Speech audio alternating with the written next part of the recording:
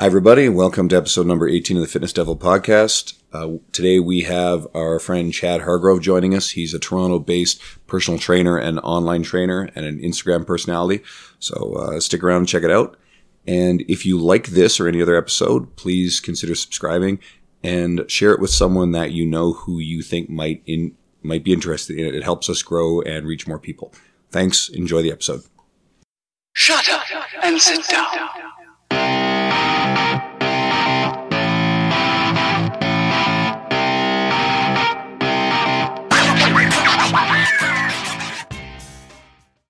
Hi, everybody. This is Andrew Coates, and sitting across from me is Dean Guido, and we're good. Today, I can't even talk. We have our friend Chad Hargrove on the line. We actually fucked up the first time that we recorded this one with Chad, so this is actually a redo. We lost the original recording, so he was gracious enough to come back to us. So Chad's a Toronto-based personal trainer and online coach who's really blowing up in the online space right now. So thanks for coming on, Chad. How are you doing today, buddy?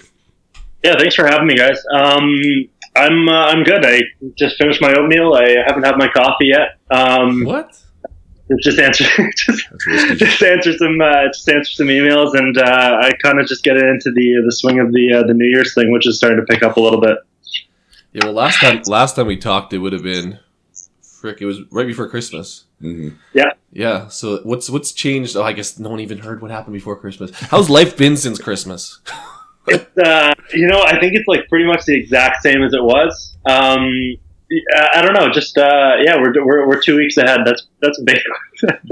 That's a really interesting answer of what's been happening. Life's pretty much the same. To be honest. Have you noticed a jump in the New Year's, like people reaching out to you, want to come work with you, the online space? Did you get the New Year's resolution crowd come your way?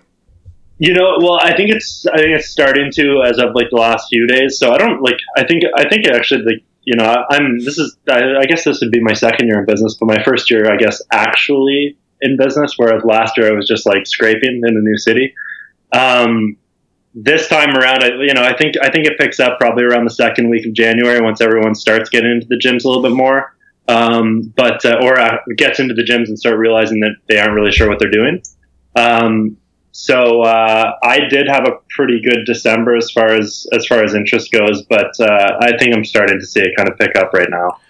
When you mentioned being in for 2 years, but that's not really the case. Like, you've been a trainer for quite a while, and I kind of want to touch base on that a little bit just to start us off, is that you were at a commercial gym before. So kind of explain to our listeners what that was like, what that environment's like, and kind of some of the challenges and drawbacks of being part of that, and some of, like, I guess, the ups.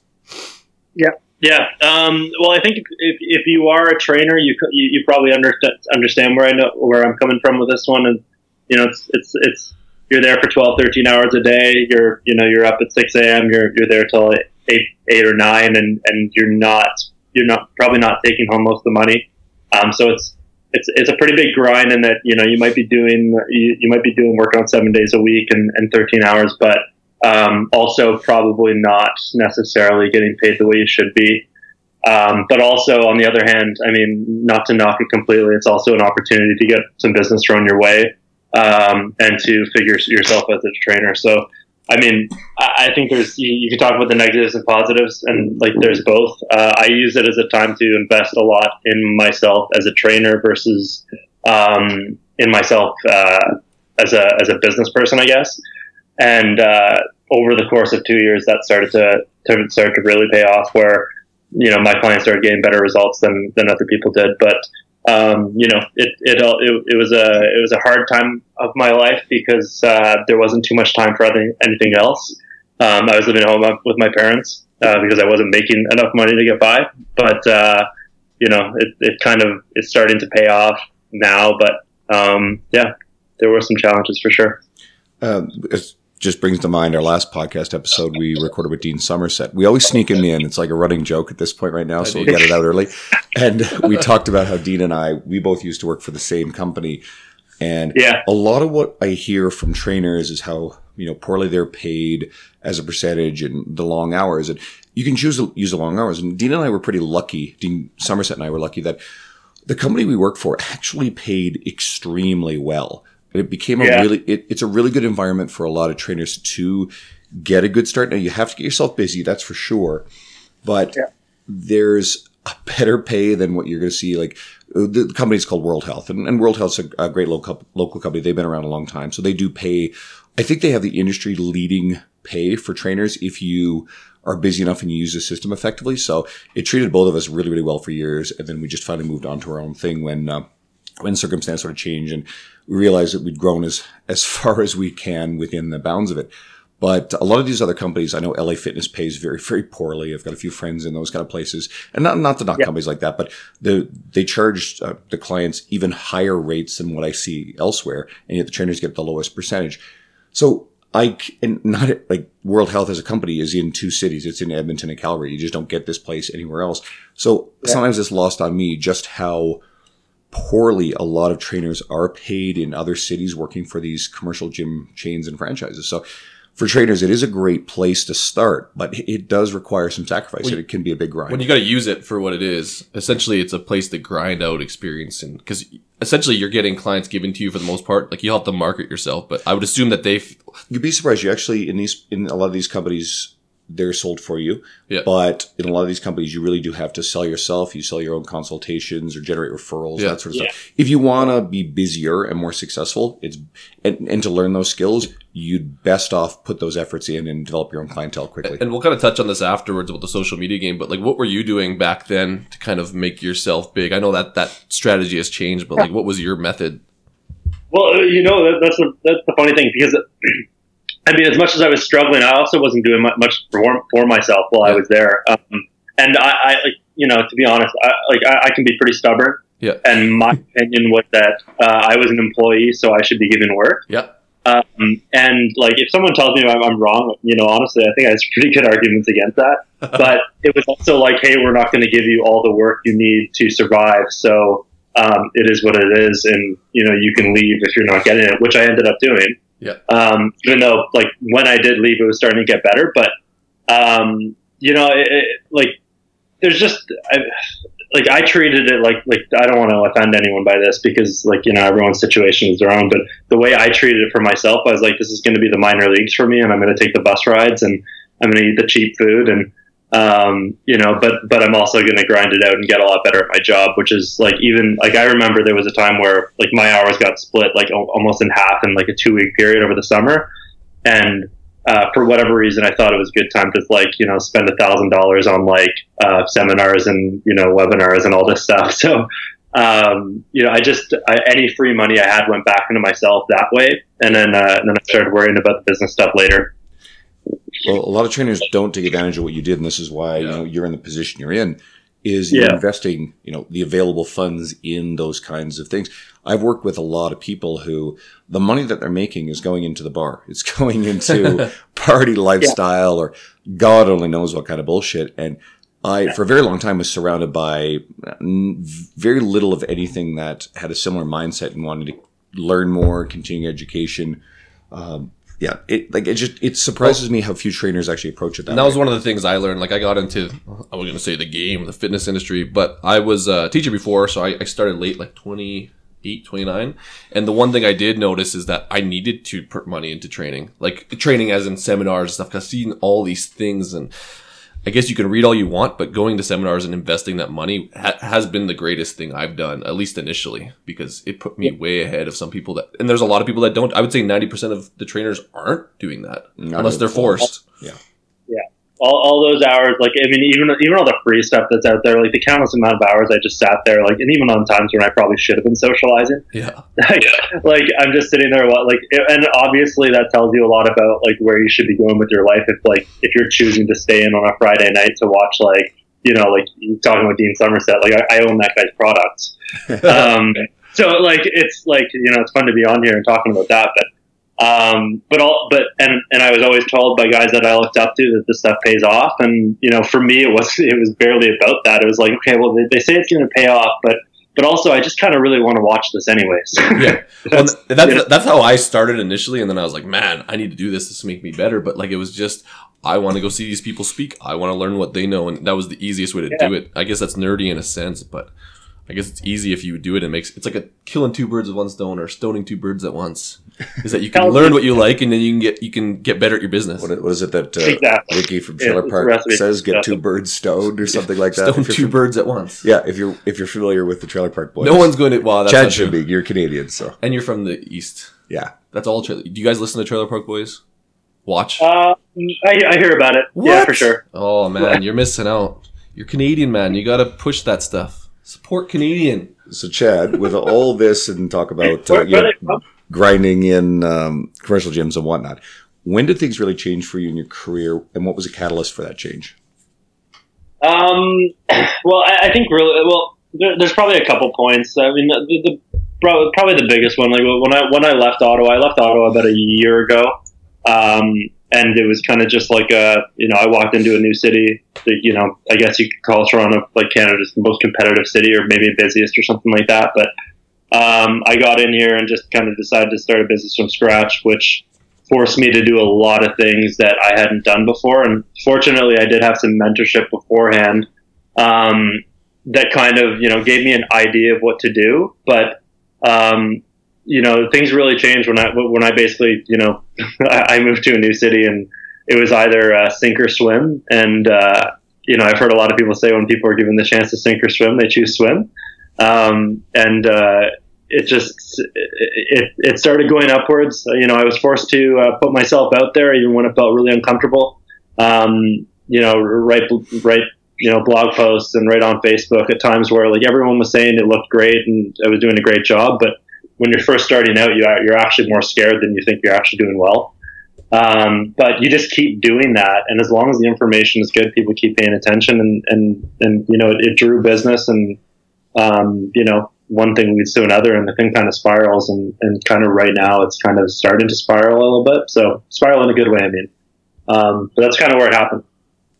Well, tell us. So this is lost in the tank of podcast that never happened. Was you kind of explained a story on how you kind of moved out from the gym, you went to Toronto, and you're looking for clients, and funny enough, we're going to talk about your online stuff, but do you remember the story about maybe getting a haircut? Well, yeah, I mean, like, I liked it. That's why I want you to retell it, because we fucking lost it. Yeah. Well, I moved into a studio. I was in massage school for like 2 weeks, and I dropped out once the online thing, like, and the writing thing was like, okay, this is seems like a good thing, and it was like I was writing posts in class. Yeah. So I got out, and then I ended up in a studio. I met a guy at a party on a Friday night, and we got together. We talked in the studio, I went in there.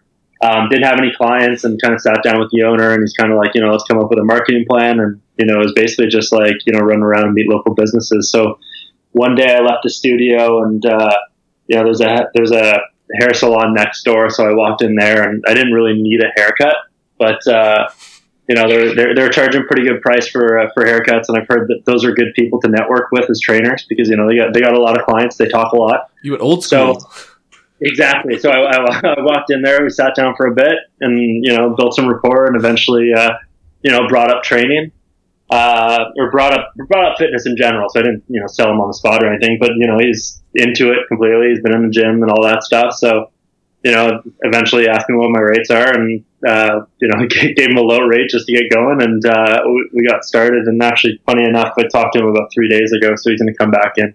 He's been out of there for about a couple months, but. Well, I was going to say the reason why I wanted to bring it up is because, like, we're going to talk about a lot of online social media stuff, but it's not like you're just in that space. Like, you're a legit dude doing real things, and you're going to barbershops and getting clients.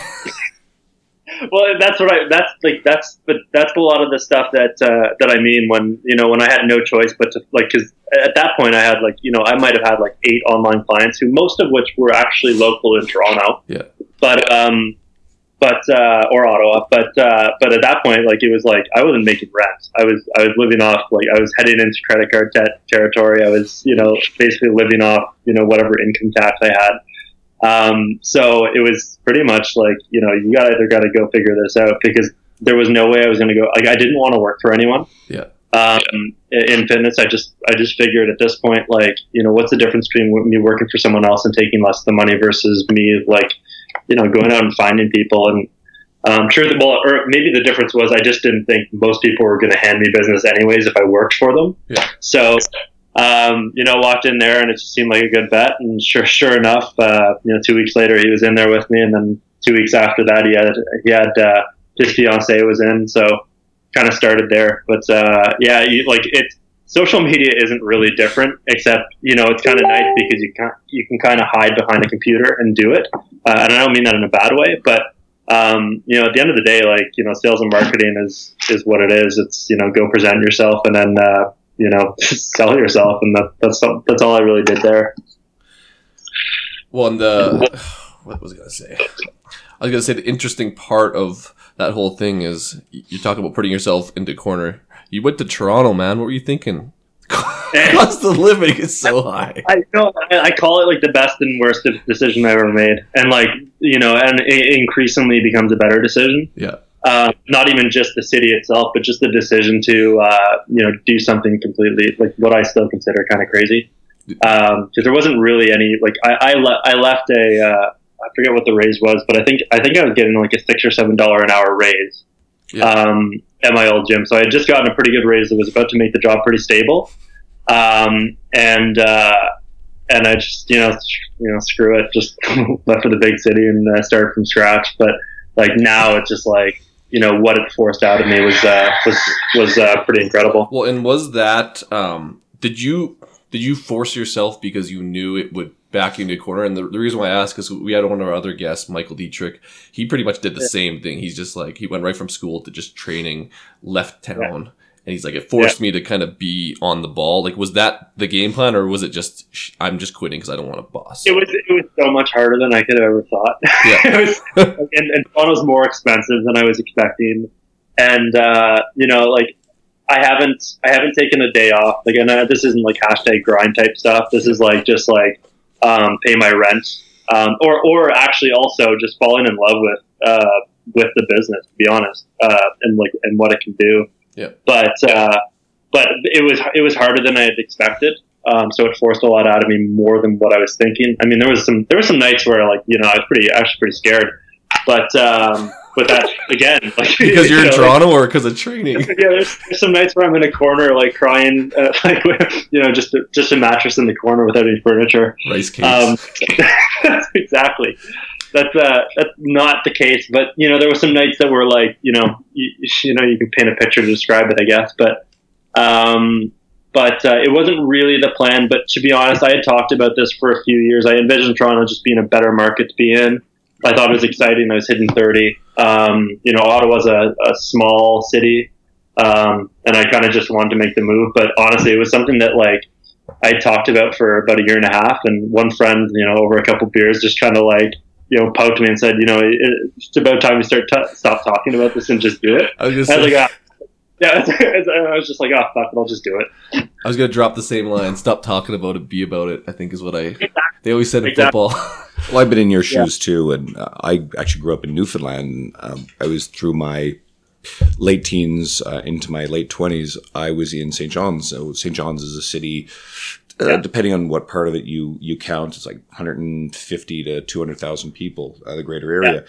Yeah. And I do know the experience of leaving that as an adult, going to a completely strange city, had a couple of friends here at the time, and just dropping in and really not knowing what I was doing. And some of the stuff, the stress that you described, I had those nights, and I didn't jump right into the fitness industry. I wasn't even in that at that point. So it was a longer journey. It's a much longer story. That's not really something I want to dive into right now, but I can relate to what you're dealing with. And I think maybe a lot of listeners can probably look at this at some point in their life where they weren't doing very well, or maybe they're staring that down right now. And I hope that either it resonates with someone and they can remember what it was like to work through it, or if someone's facing that, well, just keep working your ass off, because a lot of us have gone through that. And maybe it's easy to look back and say that now, but just stay on course, I suppose, is the best thing I could possibly say. Well, go. If it's in the name of, I don't know, if there's a reason for it, if there's actually a good reason, I think you'll know it. Just because you're scared to do it doesn't mean it's probably the reason you should do it. But honestly, it's been I've had some of the hardest days of my life here, but also by far some of the highest highs. So I think chances are, if you're ever wondering about like making a big move like that or a career switch or something like that, truth is deep down you probably know it's the right one. And if you're scared to make it, that's probably all the more reason to do it. Just say screw it and do it. Yeah. Because truth is, like, the amount of times that like I was scared, stressed, like, and like, you know, to this day I'm still like, you know, have trouble with the business and all that stuff. But you know, it's I kind of lost my train of thought there. But yeah, you like, chances are you just know if it's the right way to go. And you know, those hard nights are probably the ones that you like. The hard nights are the ones I miss the most. Like, well, I was gonna say I can resonate with that. I think we all can resonate with that. But like, I was making a change from being a teacher, and like, just shit was going on with my job, and essentially I had to plan it out. But like, I dropped like a good career to do it, but it was just like you said, I knew that I had to do it. It was just a matter of the right timing, and the second it happened, I pulled the trigger. But it was pretty freaky. I was like, fuck, I'm leaving this good job, but it was probably the best thing I ever did, and you can probably agree. Yeah, exactly. So I do want to touch on this. So for some of our listeners who don't know Chad, or for the ones who do, is that Chad is kind of one of those guys on the Instagram space that is, I want to say, one of the infographic dudes. So he puts out a lot of information on social media. So we kind of want to talk about that change in your life, but talk about social media in general and how it's changed the game for trainers and some of the dangers of being left behind. And left behind, what I mean is not using the technology for what it can do for your career. Yeah. Well, I mean, like, one misconception I think is that like the only way to build business now is on social media, or maybe the best way to start your online business, like, could actually be selling. You know, like, you could be talking to people at like social events and you know, walking into hair salons and stuff like that, like, or just meeting people that, you know, like, you don't have to build. Your first client doesn't have to come from Australia. So, like, you know what I mean? Like, and they're like, the fact that you run an online business, like it's, you know, it doesn't mean you have to go, it doesn't have to mean find unique clients who you've never met online. That should come probably down the road. But even if your business online, you should still be thinking locally. But as far as social media goes, like if you're doing it and the guy down the road isn't, you're probably winning, because like at the end of the day, people's eyes are on their phones. Like you walk on a bus now and it's Instagram feed. Like, you can just see it across the entire bus. Like, if you got one guy who's walking around meeting people in person, and you got one guy who's got like interesting content that's grabbing attention, like, who do you think is getting the business? So is there an aspect of getting left behind? Like, I mean, there's no way around it. Like, I would love to battle it, because I'm not as much as I'm on social media now and all that. Like, I before it, I barely used it. Like, I had a Facebook feed and I'd scroll it every now and then, but I didn't post or anything like that. But the truth is, there's no way around it. It's made marketing easier. I think it's really easy for fitness professionals to use if they can get into the habit of it. And people's eyes are all over it. And trust me, once you start doing it, you'll, like, the first time one of your friend who you haven't talked to in 5 years reaches out to you, it's like, hey, what are you doing? Like, you all of a sudden you see the power of it. Yeah. And the truth is when you start, like, and I say this from my perspective, when I started 12 months ago, I had no idea what the potential was. And obviously, you know, in my position now, that could, you know, come off like, okay, you may have like had a unique situation that you grew pretty fast or something. There was still things I noticed before the Instagram thing happened that, like, I didn't really understand how the marketing will work across social media. But if you just get down to posting every day, you start to run into opportunities. People see you more. You begin to be surprised how many people see it. Yeah. And it's rewarding for business, but also like your social life. I mean, you'll you know, if you like beers, you'll probably get bought more beers as an added feature. Like, the truth is, people start to feel like they owe you something if the content of that is actually good. And basically, you're telling all our friends to buy us beers. Yes, I feel like I get bought more beers now. So if you're listening to this and you're listening to our podcast, this is free content. Yeah. We live locally. We drink beer. Well, one of the first time I ever met Chad, and I got to hang out with him a little bit, he was on the tail end of a pretty rough night in Kansas City. You probably remember that, don't you, buddy?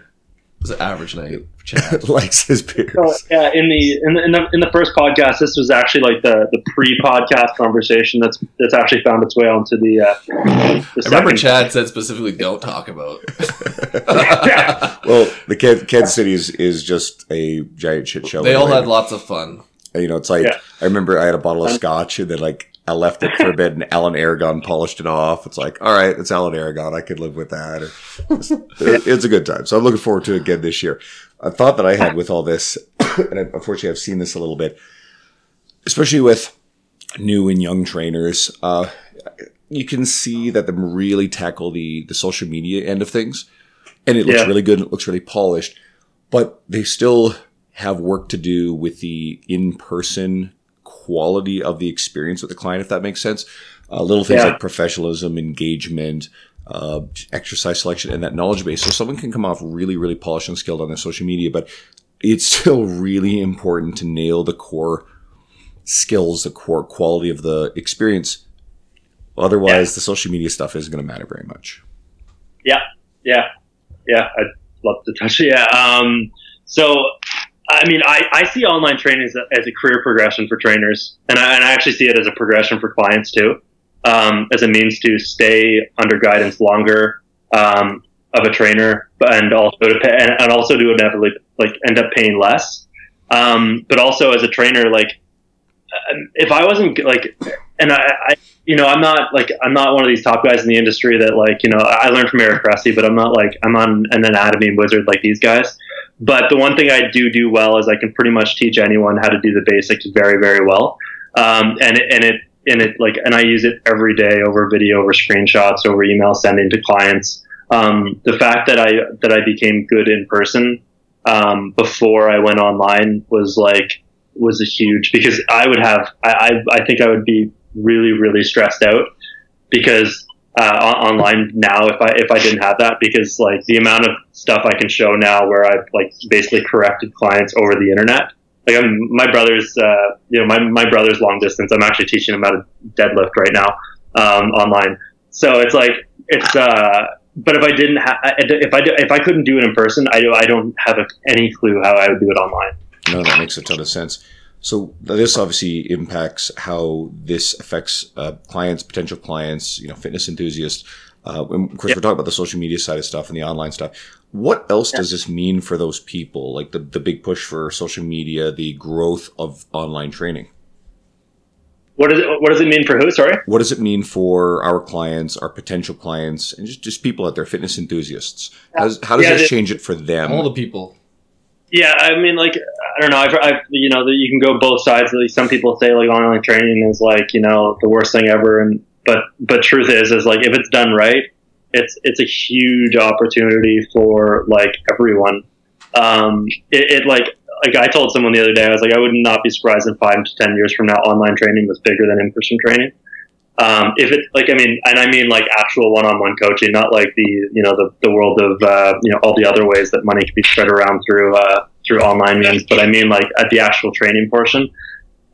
Because like, you know, like I have, you know, what do? I'm doing about 15 to 20 weeks in person right now. And most of them are actually in the process of becoming online clients. So, and it's probably going to get to the point for me where, like if you want in-person training from me, it's probably going to be like a 2 to 4 month, like bridging process. So you learn how to lift or something like that and get comfortable with it. And then you're going online. And the more that happens, obviously the more online clients I have and the more trainers learn how to do that, the more people they help, the more flexibility they have. Like it actually becomes a career where like you don't have to work, 5 a.m. to 8 and then go back for your 6 to 9 p.m. You can just do one of those and do the rest of your work online with clients that you actually have a real relationship already with. So it's it makes it cheaper for people in the end. It makes them more autonomous. It allows them to keep their flexibility. It's just like there's a lot of good things about it if it's done properly. But the key is that it's done properly. And trainers need to still be very skilled. Like it can't just be an online thing.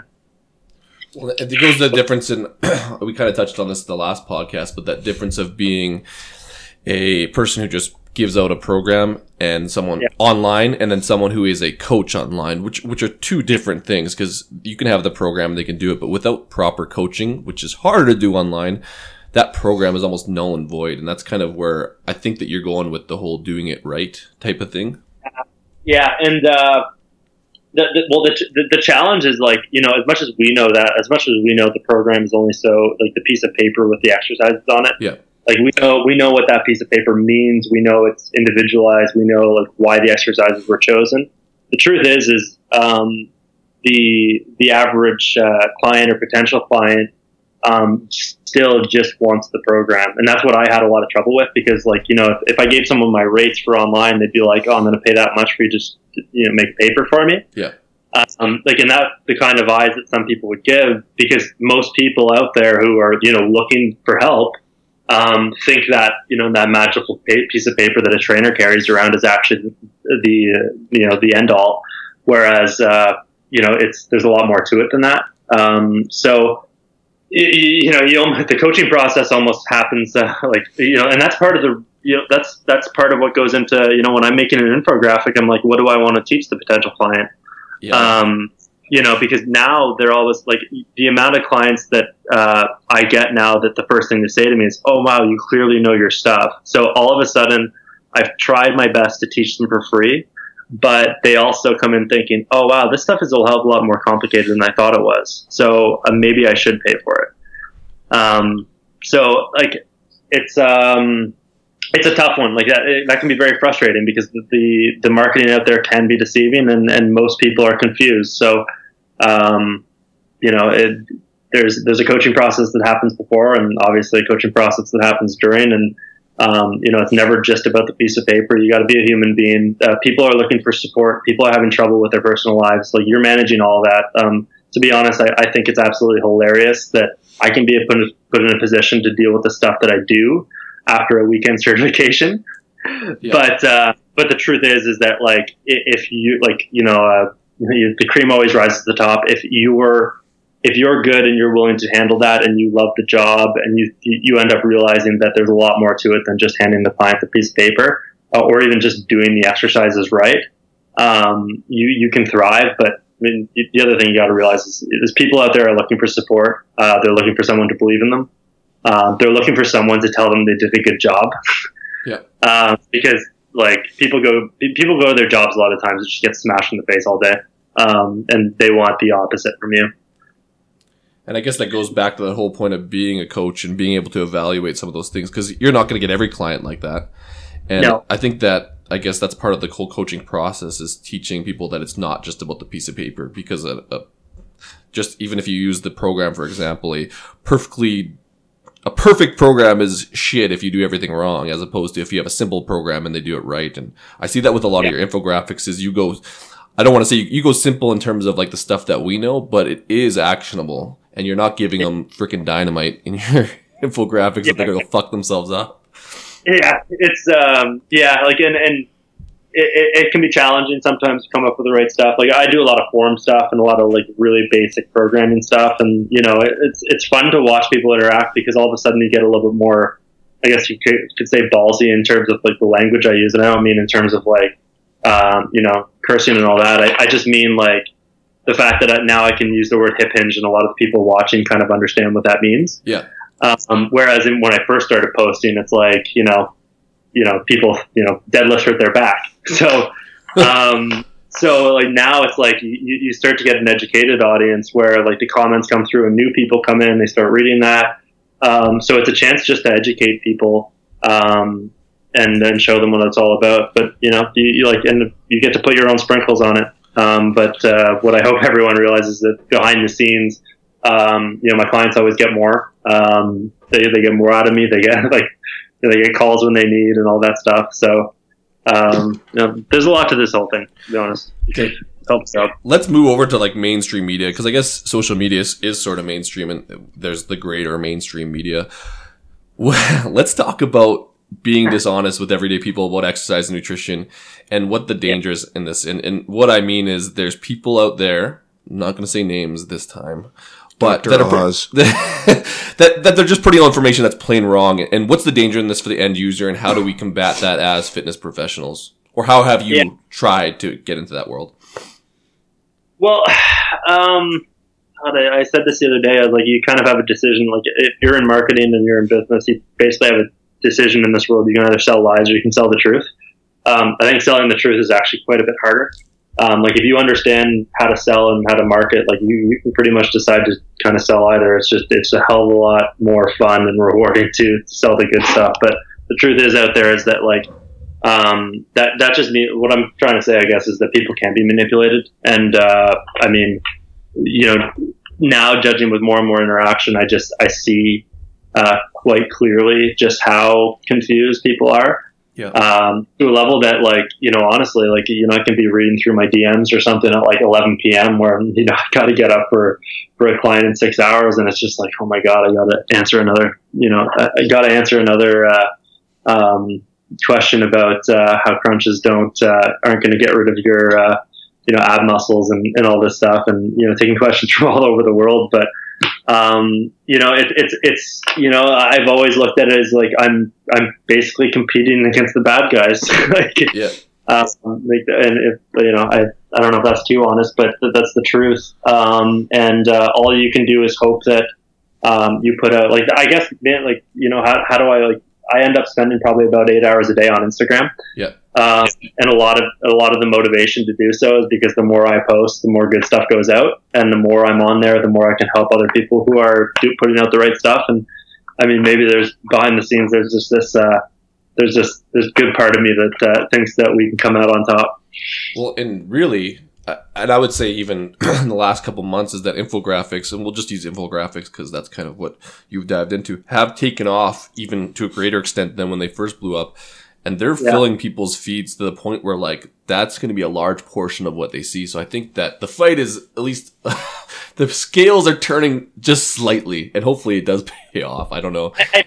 It's, man, that to me, like, when people try to put down social media, I'm like, you know what? You have a decision as to, like, whether people realize this or not. You have a pretty good decision as to what hits your feed the most. Yeah. And that's commenting and liking. The problem is people are still out there, like, you know, liking Kim Kardashian stuff.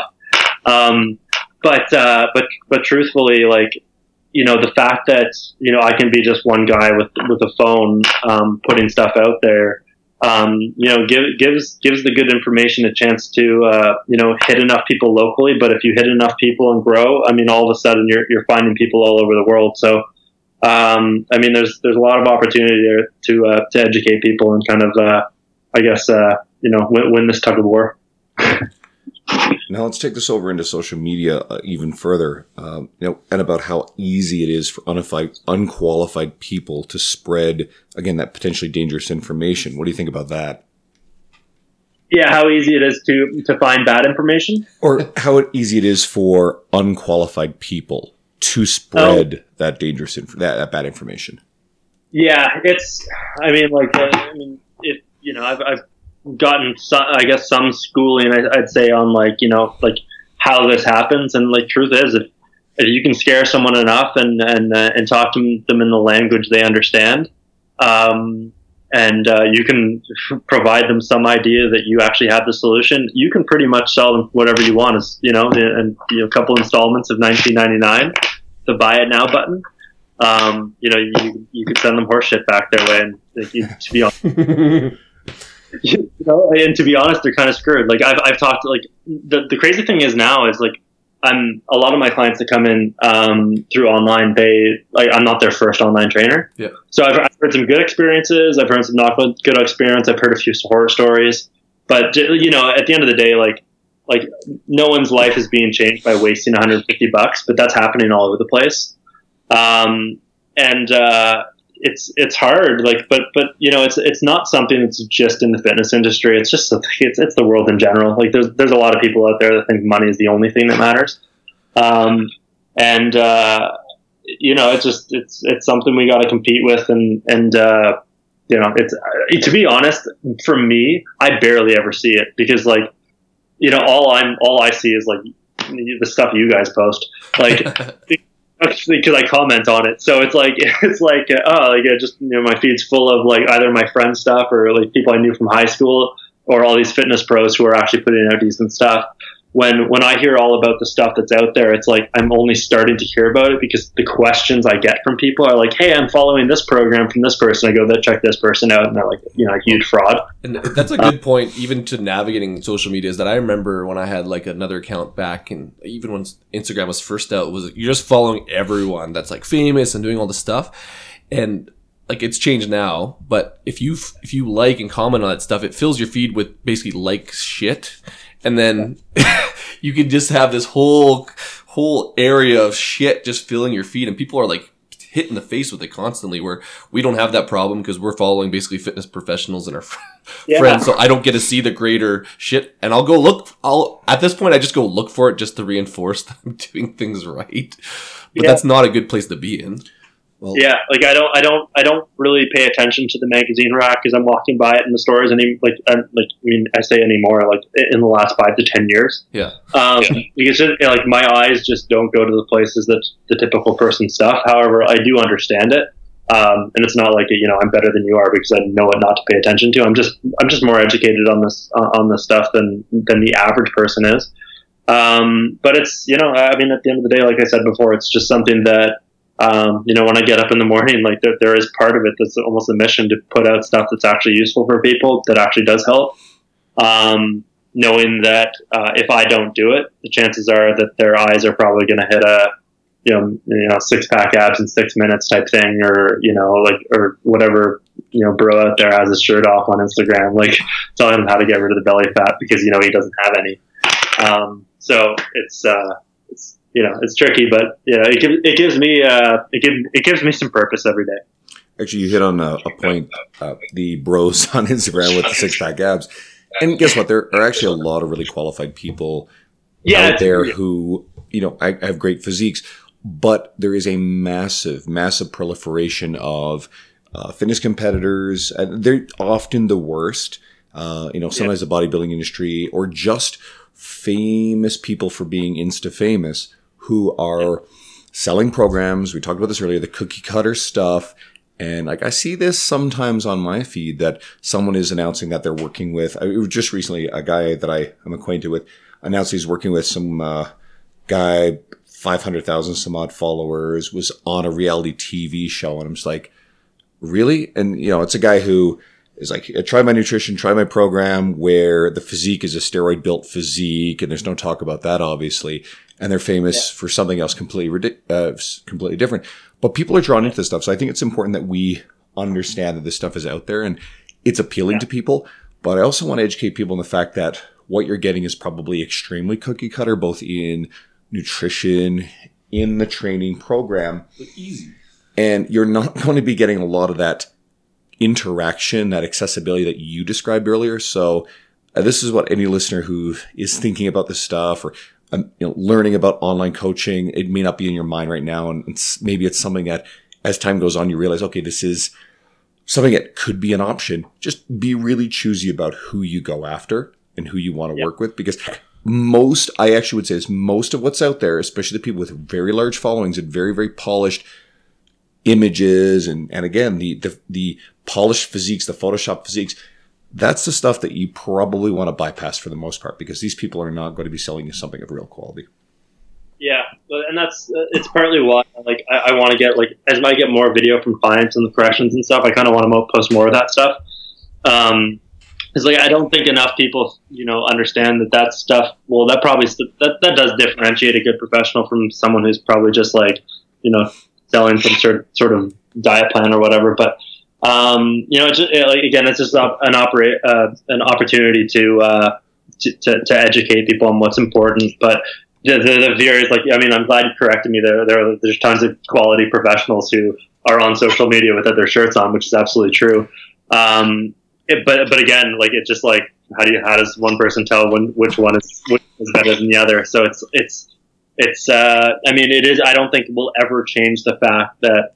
The truth is what I know based on my work and, the amount I see now is I think people would be shocked by just how many people struggle with this stuff. And if there's a problem out there, there's a feeding ground to trick people into buying stuff.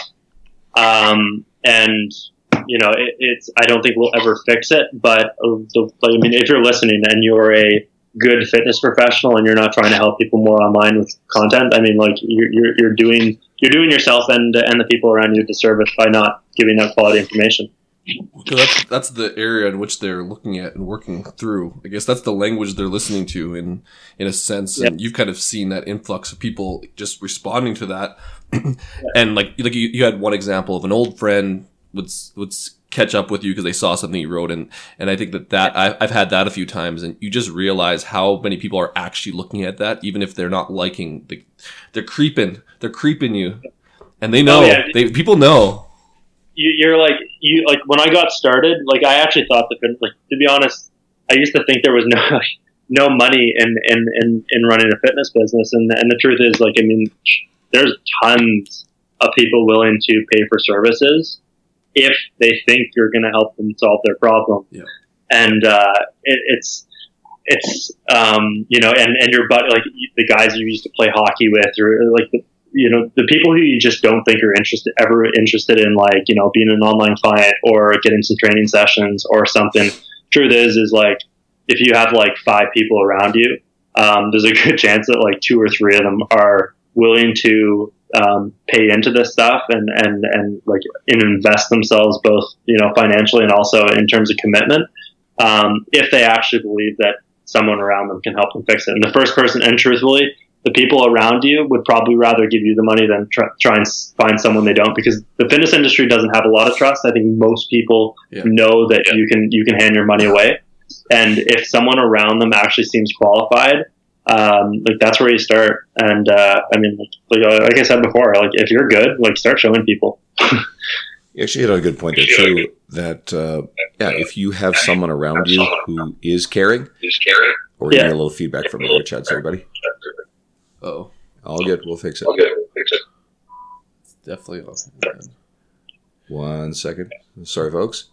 I'll just make the point here is that if you have people around you who they are caring, they are qualified, seems to be okay now, then explore that option, because people, for whatever reason, I'll use the metaphor, they'll line up to, go to a Beyonce concert or her latest album, but they won't go to the local music scene to support, their friends who actually have some talent. So it can work the other way too. Sometimes people are all too willing to go and give their money to, oh God, who do I like to shit on? Oh, Paige Hathaway. She's been caught photoshopping her images, and, or people like Devin Physique, and that guy got busted for selling all these training programs, and then he wasn't even the one who was doing them and paying this girl scraps, and he was caught photoshopping his legs and his body on Instagram. So even some of those images are bullshit. So, you can throw your money at these kind of idiots. And, there's a coach nearby who actually is really, really caring, who will devote a lot of time and energy to you. And maybe they're a little newer to it, but if they're showing passion, they want to learn, they'll work with you and they'll be there for you. You're going to get a lot more out of that experience than throwing your money at some of these online people who are, hardcore industry-based people. All right, Chad, where do you see yourself taking your business in this coming year? And how does that... I'll reframe that question. What do you want to do for your clients, and how do you want to grow your current business? Yeah, I mean, I think for the most part, it's probably going to be a little bit status quo for now. I'm not really foraying into some of the different avenues to run business right now. I guess I just want to get a solid handle on one-on-one online coaching. I'm probably, actually, to be honest, what I am starting to think is that I might maybe be cutting back on one-on-one. Yeah. And almost like starting to use it almost entirely as a bridge system into getting people online. I haven't thought too much about Facebook groups and all that stuff. It's right now, I think, like, to be honest, the interest in online coaching is getting is heating up a little bit, and the job is challenging. I mean, to do it well, it is a lot of work. It is stressful. There's actually pretty much, on top of the marketing, there really is no end to the work. So I'm probably I'll probably just be making a couple infographics every day and answering emails and getting on calls and doing my in-person sessions, and it's seeing where it spirals from there. But I think for the next 3 or 4 months, or just over this entire winter, it's probably going to be pretty much status quo. I think a lot of time in the industry, and we talked about this in our last podcast, you pivot as opportunities arise in the industry too. And it's very hard to say, this is the course I'm going to take and this is where I'm going to be, next year. So we're going to probably running a little short on time here. So let's get to one of my favorite questions. And we asked this last time and you gave me shit online for bypassing it. So on social media, have you read any great books that have influenced your career success or life? Yeah, I think. I went with. The one I gave a shit about, that was So Good They Can't Ignore You. Right. I forget the author on hand, but that's Cal Newport, right? Yeah, there you go. Because I just read his book Deep Work, which I thought was incredible. So that's going next. All right. And I think the next one is The Slight Edge, which, the short description on that one is basically just how, the same habits you can use to get yourself out of a pickle, credit card debt or something like that, are literally the same type of habits you can use to build an increasing amount of success as long as you keep doing them. So, and sometimes I often remind myself of that, if I want, even in a hard time in a business day or something like that, or, just a hard day in general, I know that, if something was working, I can pretty much calm myself down by just saying, okay, if you just keep doing that, things are going to keep working. And the truth is that in my past, or, maybe what a lot of people do is something goes wrong and they just stop doing what they were doing entirely. Or they get out of their hard spot and stop doing the thing that got them out of their hard spot, when if they just kept going, they'd continue to move forward. So that book was pretty awesome, actually. It's actually one of my top recommendations. I have 4 books that, if anyone asks me where to start with this sort of idea, because I post a lot of books online, Slight Edge is one of those 4. And you nailed it. It's about everyday basic little behaviors and habits that they don't lead to overnight success. And the whole idea of overnight success is an illusion. Everyone you've ever seen, music or career-wise or whatever, that you found out about them and they seem to blow up, there's probably 2, 5, 10 years behind the scenes of hard work that, no one saw. You're a couple of years grinding in a commercial gym before now all of a sudden your Instagram is blowing up really big.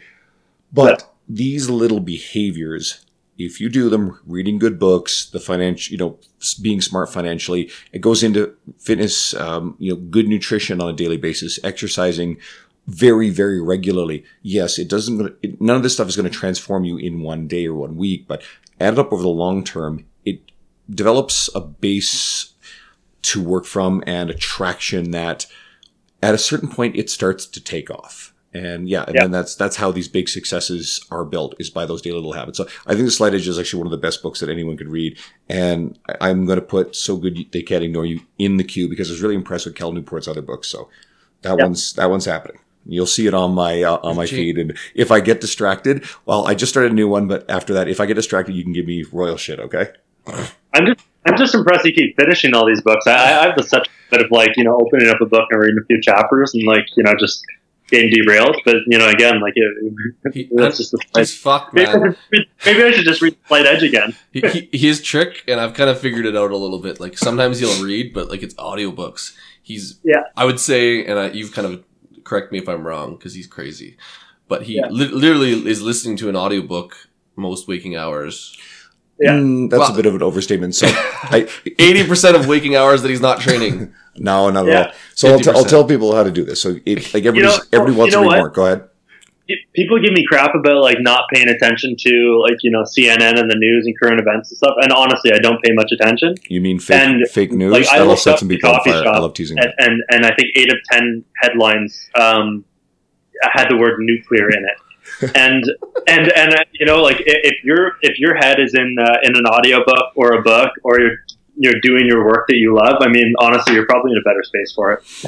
Yeah. Well, tell us, break down. We need to help Chad out. Chad, Andrew's going to let you know on his secret.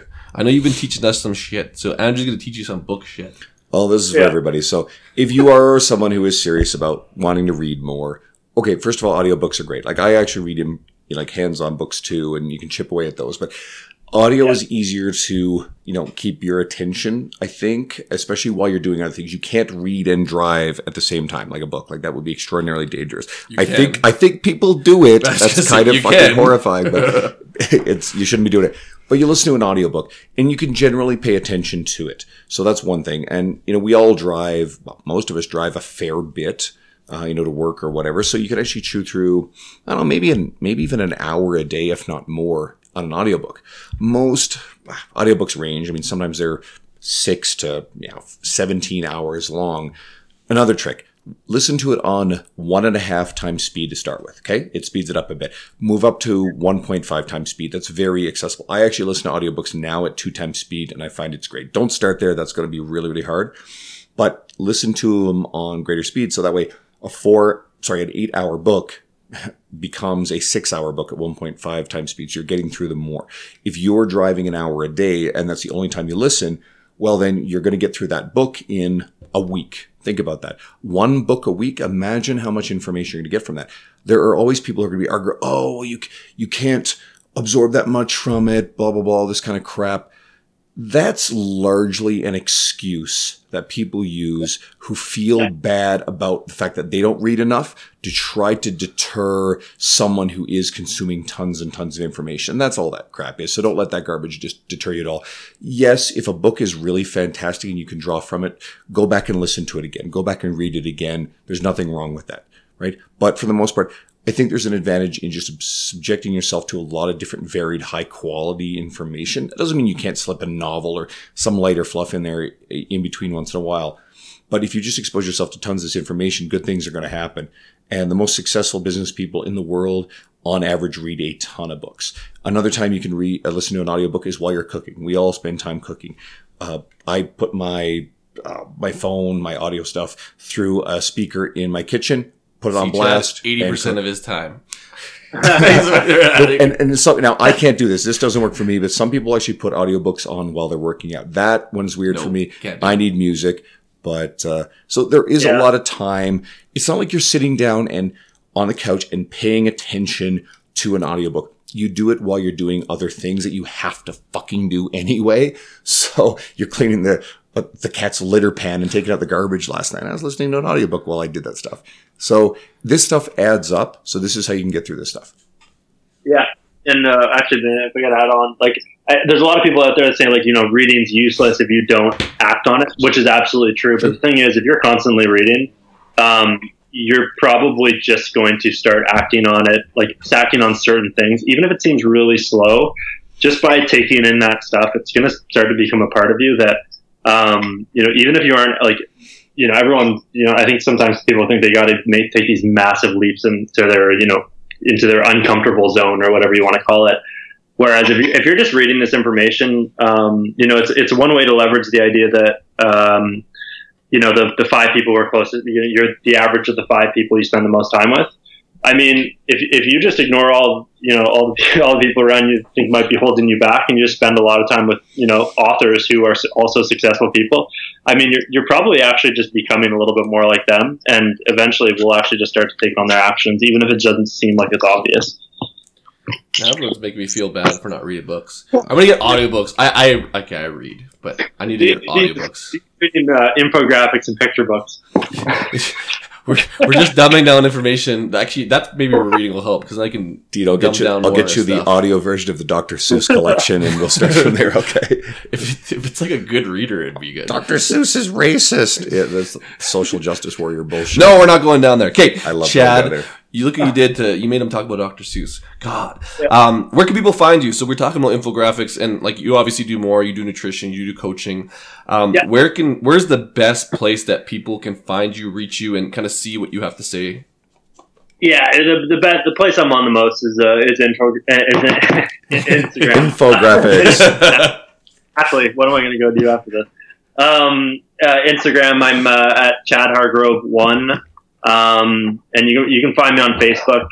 Probably, I'm on there, and I'm not posting as much right now. But if you search my name, I'm probably come up, especially if you're mutual friends with these guys too. But that's pretty much it. If you want to email me, chad@chadhargrove.com, and that's about it. Basically, it was great to have you, man. Yeah. So for anyone listening, this is our second podcast. So actually, I'm really happy with how it went. But it's one of those things where we could probably do 4 of these and the conversation would always be different. So Chad's one of those guys you should follow. And again, I think from even last time, you're putting up more infographics than last time. So it's just a matter of, he's a guy that if you want some digestible information, go follow him, go read him, go vigorously consume everything he has. You'll at least learn something. Much like if you don't read any books, you ain't gonna learn shit. If you don't get on Instagram and follow good people, you won't learn jack shit about good stuff. So yeah. So yeah, thanks for doing this all over again. The cool thing is a lot of the really good podcasts that I follow, Jordan Side, who I know you know, they do that online business podcast, and they're always talking about how they buggered something up and then they had to redo it. Som can't be there this time, and they're trying to remember. We did that. We basically did that, Chad. Yeah. So yeah, we're like that. We're basically Jordan Side. You listen to that and you're like, we got to do that one time. It's like, hey, Dean, you got this one off. I fucked it up. We're deleting it. We're doing it again. Yeah. Oops. No, his hard drive was full. Anyway, thanks, brother. We really appreciate you coming back for this one. And this is fantastic. So, guys, thanks for having me. Thanks for tuning in. Oh, no, you go ahead. Sorry, go ahead. Yeah, thanks for having me on. It's always, second time now, but fun to chat always. Easy conversation. We're having you back. Thanks to all the listeners. Guys, give us a 5-star review on iTunes. That'd be really appreciated. And have a great day. Thanks. Shut up and sit down.